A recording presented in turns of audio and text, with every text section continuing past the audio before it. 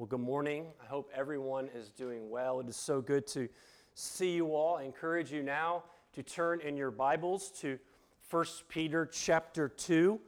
1 Peter chapter 2, and we will begin in verse 18 in just a moment.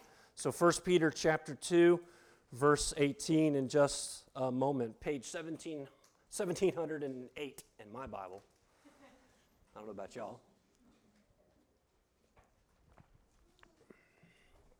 Last week, in verses 11 through 17, we see how as Peter continues to address suffering, persecuted Christians in Asia Minor, he tells them how they should live.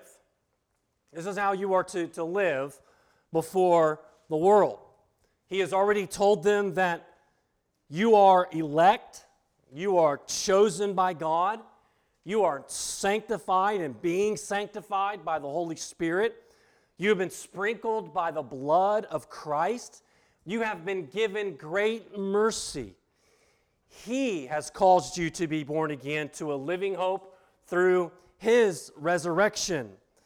You are given an inheritance which is being kept safe. Our faith, your faith, is being guarded. Perseverance and assurance of the saints was proclaimed to them, that they were being prepared for a salvation ready to be revealed at the last time.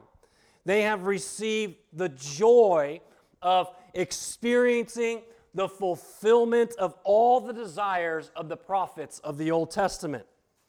This is who you are, a ransomed people, God's people, born again by the imperishable Word of God that by grace was preached to you and you received it. You are living stones being built upon the cornerstone, which is Christ Jesus, together with other living stones into a spiritual house. You are a holy priesthood to serve the Lord. You were once in darkness, but by His grace, He has brought you into marvelous light. Once you were not a people, but now you are a people. You are His people. He was rejected, and so will you be rejected. But still we are called to live holy lives because He is holy. In verses 11 and 12, sojourners and exiles in this land, we are called to not live the same as the world, who are slaves to the passions of their flesh. We are not enslaved. So we do not give in to those passions of the flesh and those temptations. We keep our hearts and our conduct honorable before unbelievers so that they will glorify God with us. In verses 13 through 17, Peter begins what is called the household codes, the code of conduct of Christians, and begins with our relationship to the government. How do we treat the government when they do good, or how do we treat government when they do bad? Peter says we are to be subject to them, submit to them in all ways that we can, meaning unless they ask us to cross the line to fear them more than we fear God. This morning, we are going to get into the second household code, and that is for servants to be subject to their masters. 1 Peter chapter 2, verse 18. Servants, be subject to your masters with all respect, not only the good and the gentle, but also the unjust. For this is a gracious thing, when mindful of God, one endures sorrows while suffering unjustly. For what credit is it if when you sin and are beaten for it, you endure? But if when you do good and suffer for it and endure, this is a gracious thing in the sight of God. For to this you have been called, because Christ also suffered for you, leaving you an example, so that you might follow in His steps. He committed no sin, neither was deceit found in His mouth. When he was reviled, he did not revile in return. When he suffered, he did not threaten, but continued entrusting himself to him who judges justly. He himself bore our sins in his body on the tree, and we might die to sin and live to righteousness. By his wounds you have been healed. For you were straying like a sheep, but now returned to the shepherd and the overseer of your souls. This is the word of the Lord, and may his Holy Spirit move in our hearts to hear and see his holy, inspired, inerrant word for his glory and our joy. Amen. Just like last week, and definitely for next week, these can be some hard passages to swallow. Not because they're hard to understand. There's really no difficulty in interpretation. There's no real difficulty in understanding its meaning and bring about the implied implications and the applications. That's really the rub. That's the problem, is what it actually means. It's pretty straightforward. Like last week, be subject to the governmental authorities. This is another tough one. Servants, meaning slaves, be subject to your masters. Now, just on face value, a statement such as that would get you kicked off Twitter and Facebook, or at least put you in Facebook jail, pretty quickly, if you actually cared about those things. Talk about a phrase that would get you canceled. Now, there's a whole lot of discussion about context about this verse, and we're going to talk about to help us understand, but the point is clear. Be subject. Submit. This is the first part of our passage this morning, and it's about slaves submitting to their masters. But from verse 21 on, we see the means by which we submit. And the means by which we submit is put up against or put with this glorious, supreme example of the highest quality. This example is not a reprint. This example is not a copy of a copy. It's not the 10,000th copy of a Monet painting. It is the original painting from his own hand. It is the autographed. Our example that Peter uses is not of a reprint of David or Moses or Isaiah or Paul or even himself, but our example is Christ himself. Back in the 90s, there was a Christian fad that spread throughout youth groups where every Christian had to wear a bracelet with WWJD on it. What would Jesus do? I decided to look up the history of it. Thank you, Wikipedia, right? And it began in Holland, Michigan, at Calvary Reformed Church, and in a youth group, and the youth pastor made those up and gave them out and told everyone, what would Jesus do? And they all wore them, and then it spread, and then I'm sure they made a lot of money off of that. So I remember these. I had a few of these in different colors, and you could go to the good old Family Christian Bookstore. How many of y'all remember those, right? The Family Christian Bookstore. And you can go and buy these bracelets. They had them right up front, and you'd pick out what you want, and we wore them proudly because we wanted to display our commitment to Christ, but also as a reminder, as a young man, to not be dumb. Now, the bracelet started in the 90s, but it's a statement that was way older than that. In the 1800s, there was a widely read book by a man named Charles Sheldon, and it was called In His Steps, What Would Jesus Do? Charles Spurgeon used that phrase, what would Jesus do, in 1891 in a sermon. In the same year, there was a hymn that was written, what would Jesus do? And I think, and this is what Charles Spurgeon referred to, was all the way back to Thomas à Kempis, between 1418 and 1427, wrote his book, the imitation of Christ, which basically means, what would Jesus do? Who would have thought that that saying on those little bracelets that some of us nerdy Christians used to wear went all the way back that far? What would Jesus do? But if you look at this passage this morning, you're not going to find bracelets that Christians should wear. You're not going to find WWJD or even the word, you won't find the words, what would Jesus do? But what we are going to find is what Jesus did. And that he is our supreme example. And when I say supreme, I mean the tip, the top, the greatest example of submission. To endure suffering like Christ. To not sin and to do good. And so to submit to your masters, but to imitate Christ as we follow in his footsteps. The first point that I want to give you this morning is straight out of the text, and that is to submit to your masters.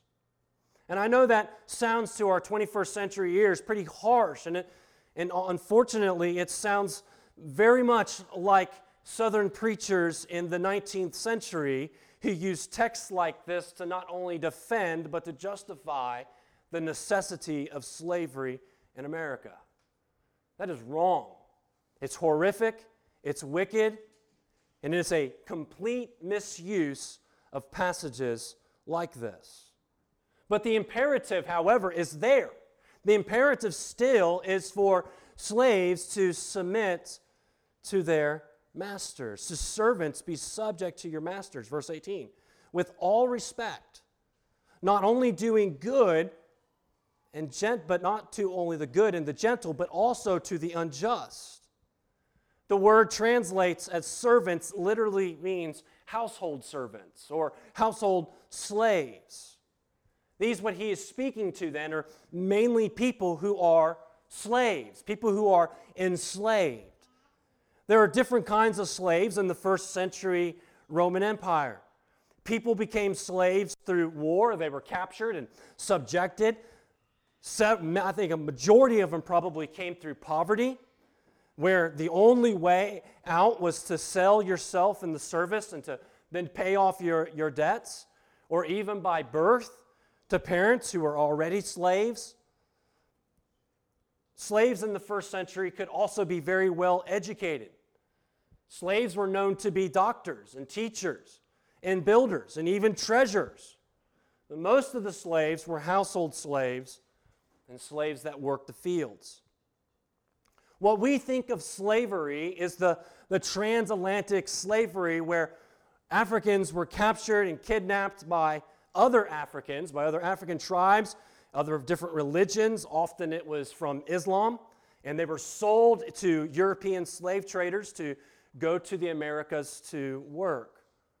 Slavery that we, unfortunately, are familiar with is race-based, whereas first century slavery was pretty much anyone. Slaves in America most cases were not allowed to own anything. They were not allowed to own property, everything that they had, everything they had in maybe their homes or their shacks or whatever it was, their clothes, that was all owned by their masters, including themselves. In the first century, slaves could own property. They could still follow their own traditions. Slaves in America, by and large, were unable to be freed or to free themselves. Of course, there were some cases where owners could free them and did, but they were not allowed to buy their freedom. First century slaves were allowed to buy their freedom and eventually gained freedom if they wanted to. There were many paths to freedom. Hard to obtain, but still paths of freedom. Now, I am not saying being a slave was any way easier in the first century. Life of a slave was always difficult. They were still property. They still had very little rights. They were called living and talking tools. They could be bought and sold. Masters were still wicked and harsh. They were separated from their families whenever. Slavery was rough and could have been far worse. Nothing could be far worse than being a slave, and it's far worse than anything that we could truly imagine. But to these that Peter was addressing had a freedom as they were a part of the church. These verses are not an endorsement for slavery, even if he doesn't denounce it. The New Testament was not written by social revolutionaries, nor was their concern to completely change the culture. Their goal was to preach the gospel to individuals so that they would come to Christ by the repenting of their sin against their Creator and trust in His saving work. Culture can and does change when enough individuals are transformed by Christ and society begins to benefit greatly from the work of the Holy Spirit. It does become better. History proves that. We have Ephesus. We see many cases of instances within America, within Europe, around the world. We see where culture gets better because of the preaching of the gospel. It's worth mentioning here that nowhere in the New Testament is slavery commended as a good social structure. Human beings in their sinfulness invented slavery, not God. But in Peter and in the rest of the New Testament, we have teaching in how Christians are to respond in godly ways to different forms of mistreatment, different forms of persecution and injustice and oppression. Yet with Peter, even addressing servants as slaves, hear me on this, even though he was addressing servants as slaves, he was elevating them. He was elevating them and treating them as people with dignity. He was treating them as brothers and sisters. He was treating them as equals, which is completely unheard of in any other part of society, to treat and to talk to slaves and servants in such ways. This is where we need to understand something I think is really important. Because I don't think Peter is addressing just a small group of Christians, but I believe that this is the position that most of the Christians in South or in Asia Minor have found themselves. They were slaves, they were servants, they were not the masters. Which is why so many of them were suffering and facing persecution, because they had nowhere to turn. Paul addresses servants and slaves in Ephesians 6. And he also addresses the masters in Ephesians 6. Peter does not address the masters. He addresses the slaves, because these people are not the upper echelon of society. So what he is addressing here is the real heart of their suffering. The real plight of a servant class was hard. And many of them were experiencing the harsh treatment from unjust masters for the work of the gospel in their life as Christians. And it didn't matter how good they were or how respectful they were to their masters, they were still serving dirtbags. And as often it was because of their Christian witness. Slaves and servants are to submit to their masters. Not only to the good ones, but also to the unjust. Be subject, which means to fear. Be subject, which means to fear.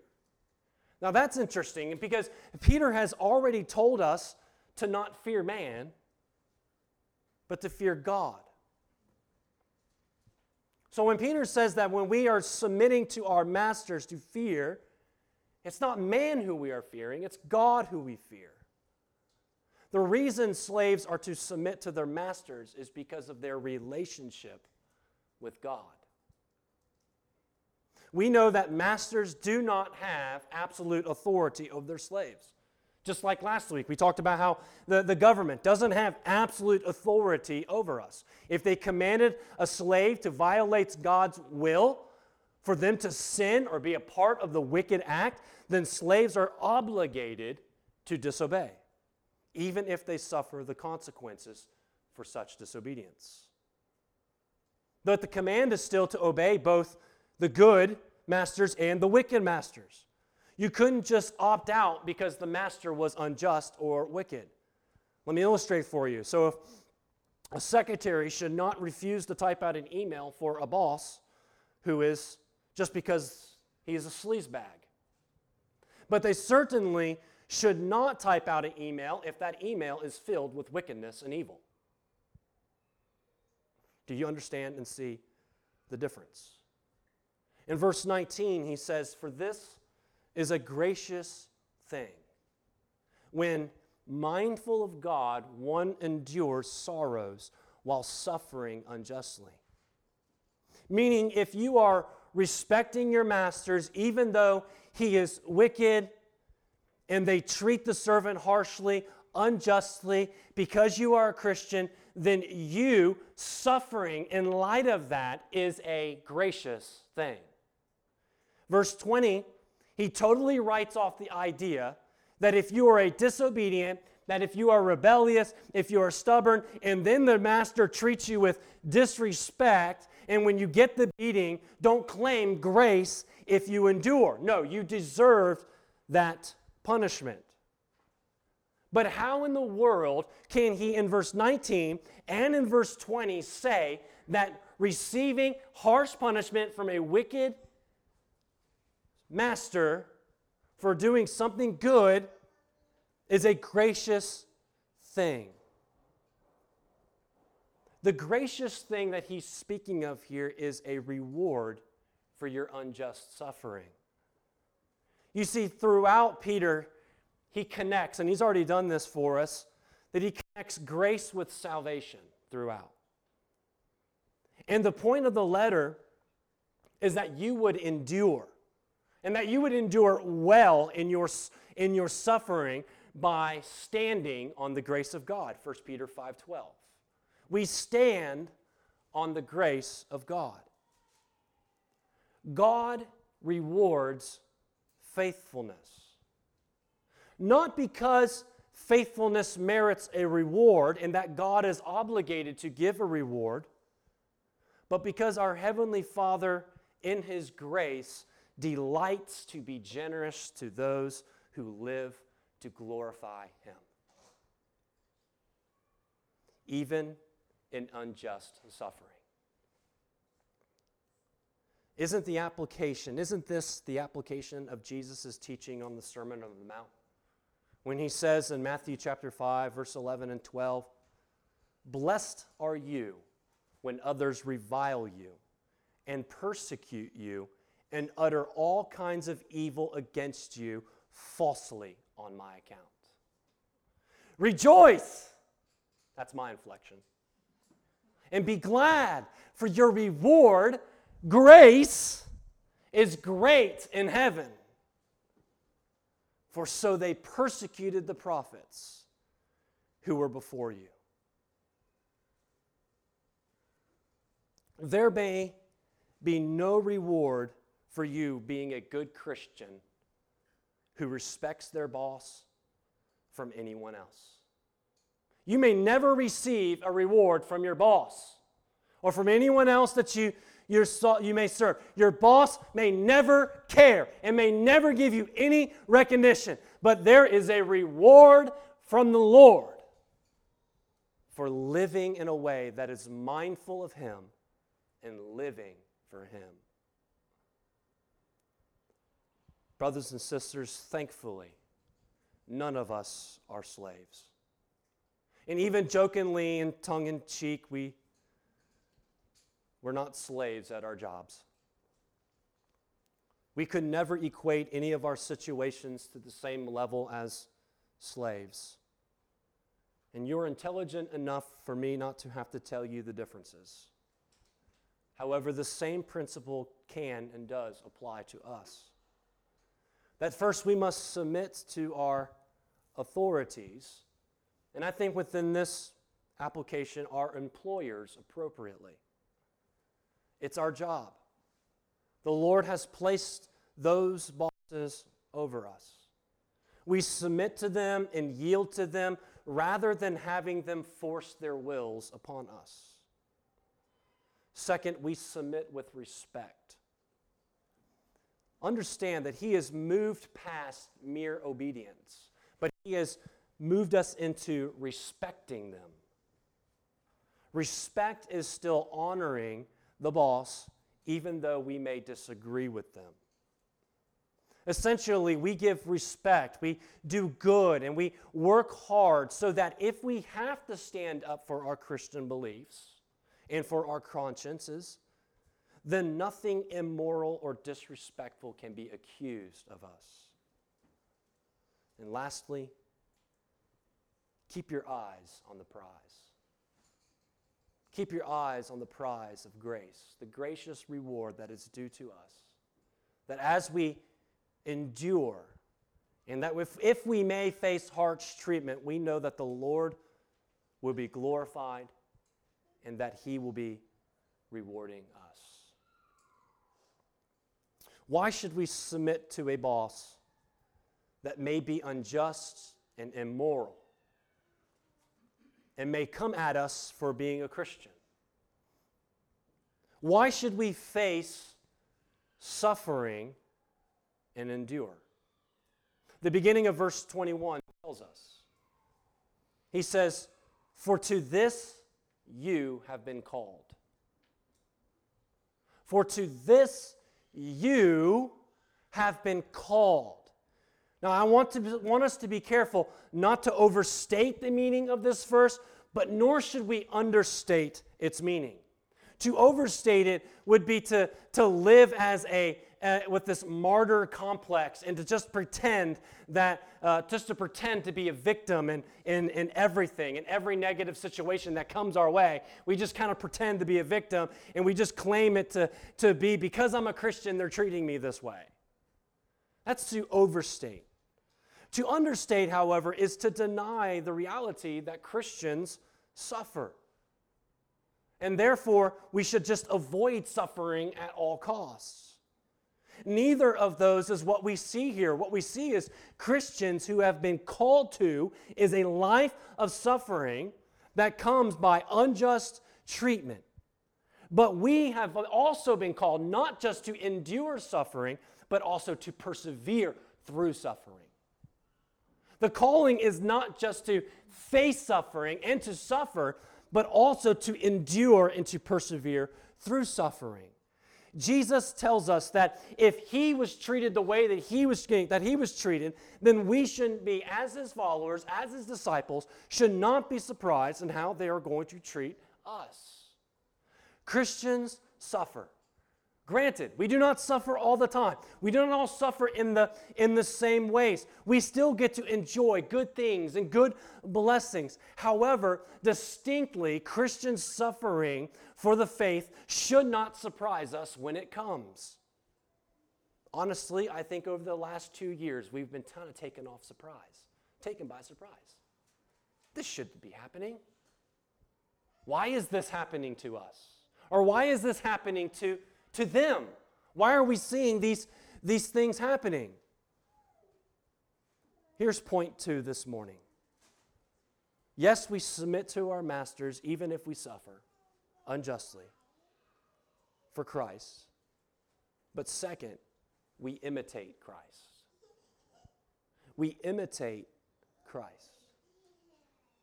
Submit to your masters, but it's Christ who we imitate, not them. I love the rest of the passage this morning, because here we have such a very hard application for slaves that's hard to deal with. And he puts up right against this supreme example of doing good and being obedient and respectful.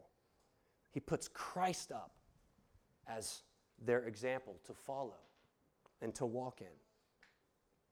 And what kind of example did Jesus leave us? Verse 21.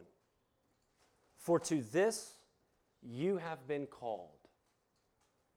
Because Christ also suffered for you, leaving you an example, so that you might follow in his steps. The reason why we suffer is because our King had suffered. But he didn't suffer for himself. Do you see that there? He didn't suffer for his own accord, for himself. He wasn't the sinful servant who deserved the beating from his master because he was disrespectful. He was the suffering servant who was beaten, who was humiliated, who was killed, not for himself, but for you. So that you could be forgiven. So that you could have new life. So that you could have a living hope. So that you would have a new birth. So that you could look forward to an inheritance that is imperishable and eternal. So that you would have a living hope, that you would have the Holy Spirit, so that you would be built up on the cornerstone as living stones. Do you hear the things that he's saying to slaves? Slaves, this is who you are in Christ. For you. And in his suffering, he has left us, he has left you the example. He has left you the prototype of humility and obedience, even in the midst of unjust suffering. Has anyone suffered more unjustly than Jesus Christ? I dare them to raise their hand. I dare them to stand up. The Son of God, the spotless Lamb, was slain for sin. Our sin, not his. This is all grace that we see here, right? For us, for you. He's done this for you. And he is our example that when we face unjust suffering, because in our calling to suffer, we endure by following his example. We follow in his footstep.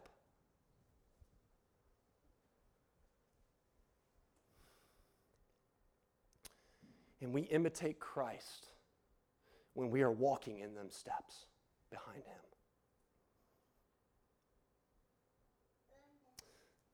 We are called to suffer, but to endure.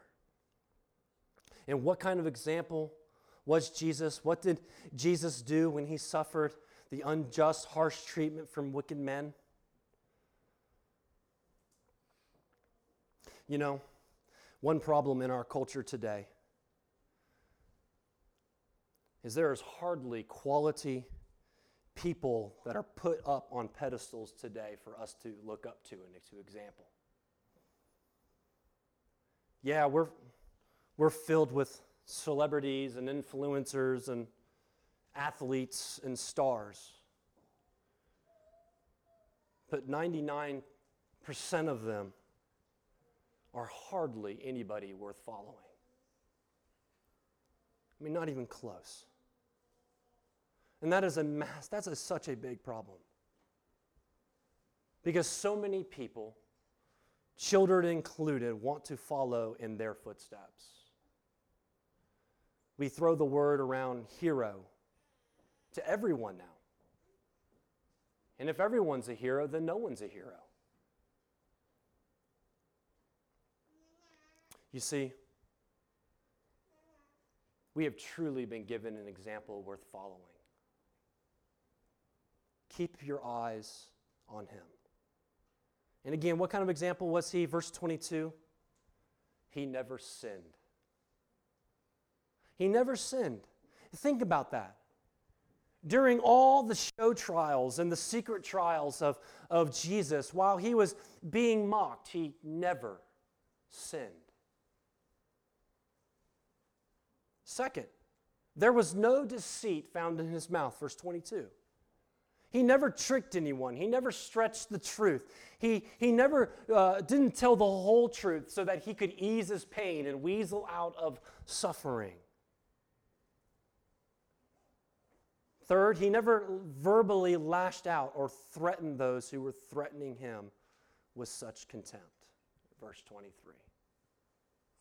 Instead, as Isaiah 53:7 tells us, he went to his death silent like a lamb being led to the slaughter. I think we all can understand the temptation here. Because there is not one of us who wants to be slandered.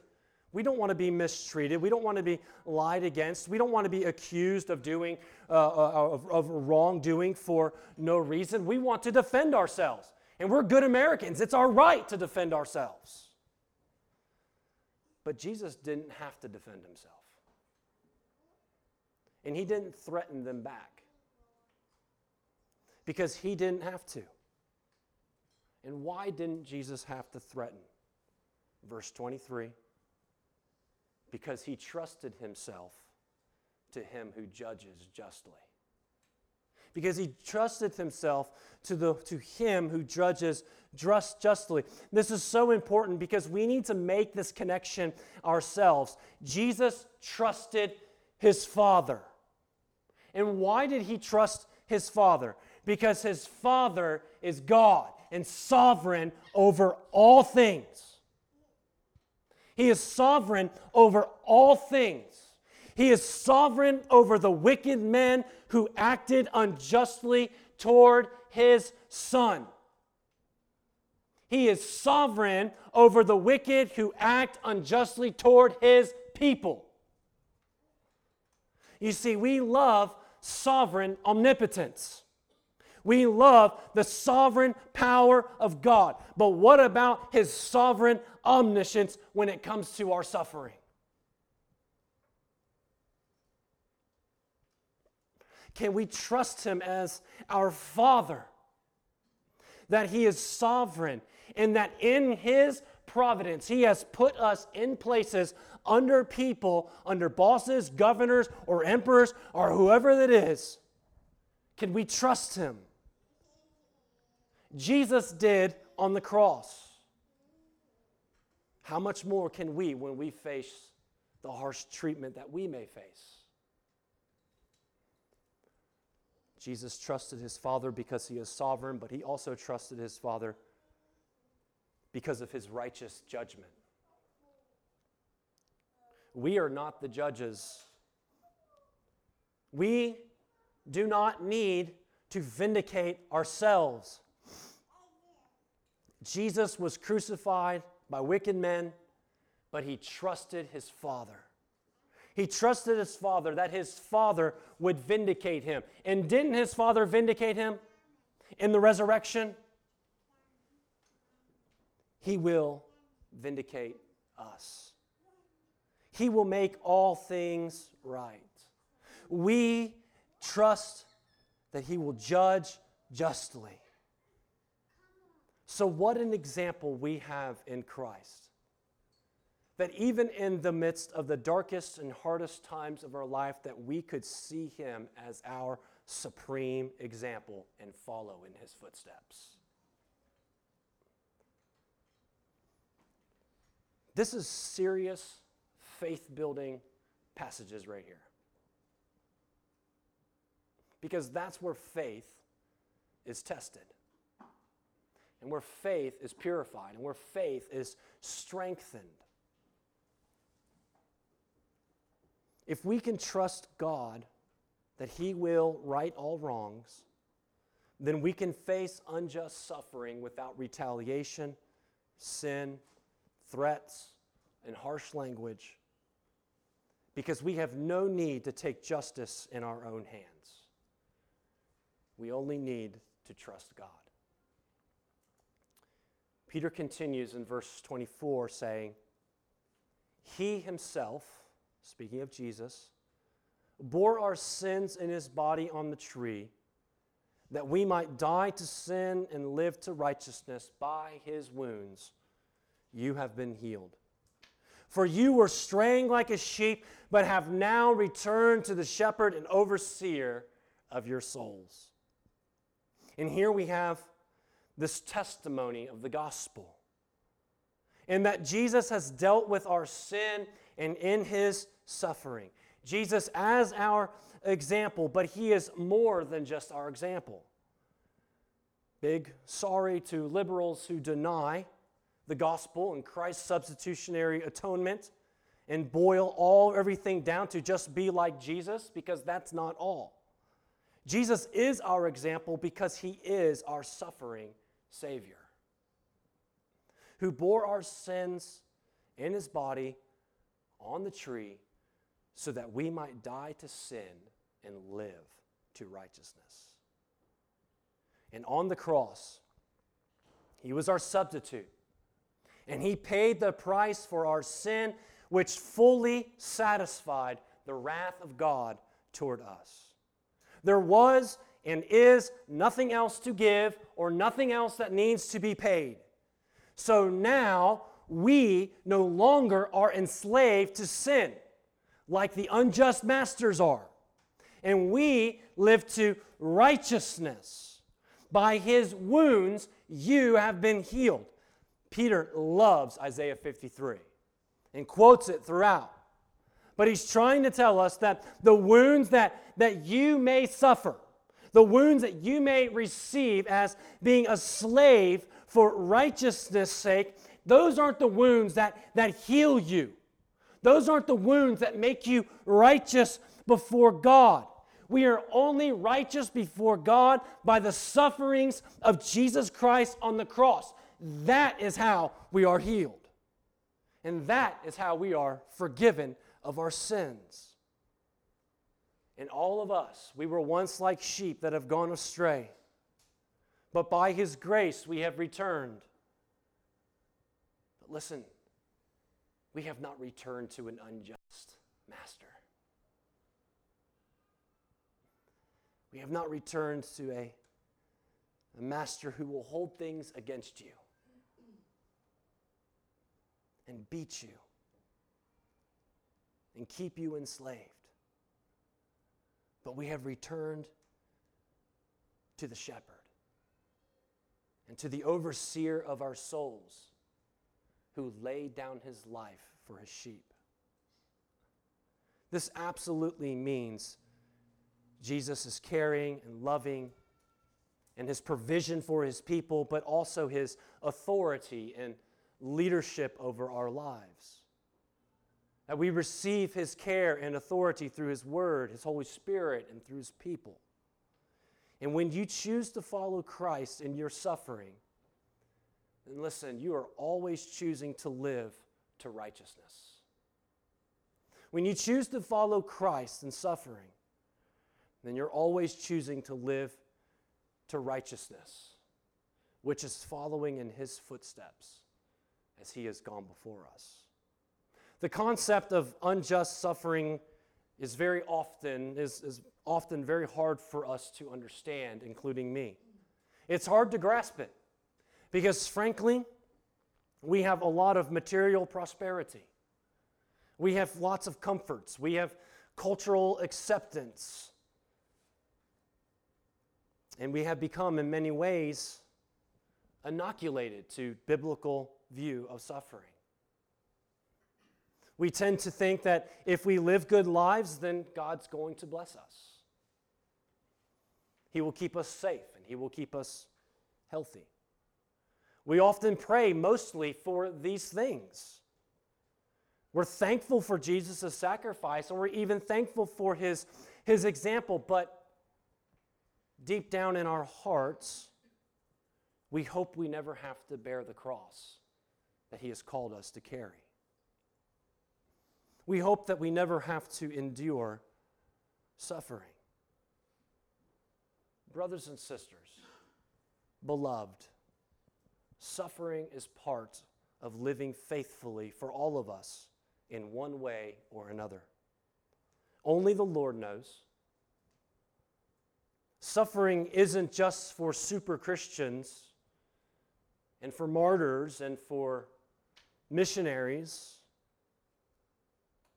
But suffering is for Christians, and as we live and grow in Christ in this ever-growing post-Christian world, our faith is not going to go unchallenged. But when we are, and when we suffer, we must know that He is our supreme example, and we must follow Him and imitate Him. I told you all in the beginning about what would Jesus do. And I think it's clear here what Jesus did and what we should do. But the question is not what would Jesus do then, but the question for us then is, will we follow? Will we follow? Will you follow? If we are going to endure suffering and injustice and harsh treatment because of the gospel, then we need to follow in His footsteps. We need to keep our eyes on Him and imitate Him, image Him. And even if you fail, then get back up and keep following. Remember this: He bore our sins in His body on a tree, that we might die to sin and live to righteousness. By His wounds you are healed. You will never be wrong, no matter how bad it gets, and no matter how much evil you may face. You will never be wrong before the Lord if you're following in Christ's footsteps. Let's pray. Lord, we thank You for Your word. Use it in our hearts and our minds to conform us to Christ. In His name we pray.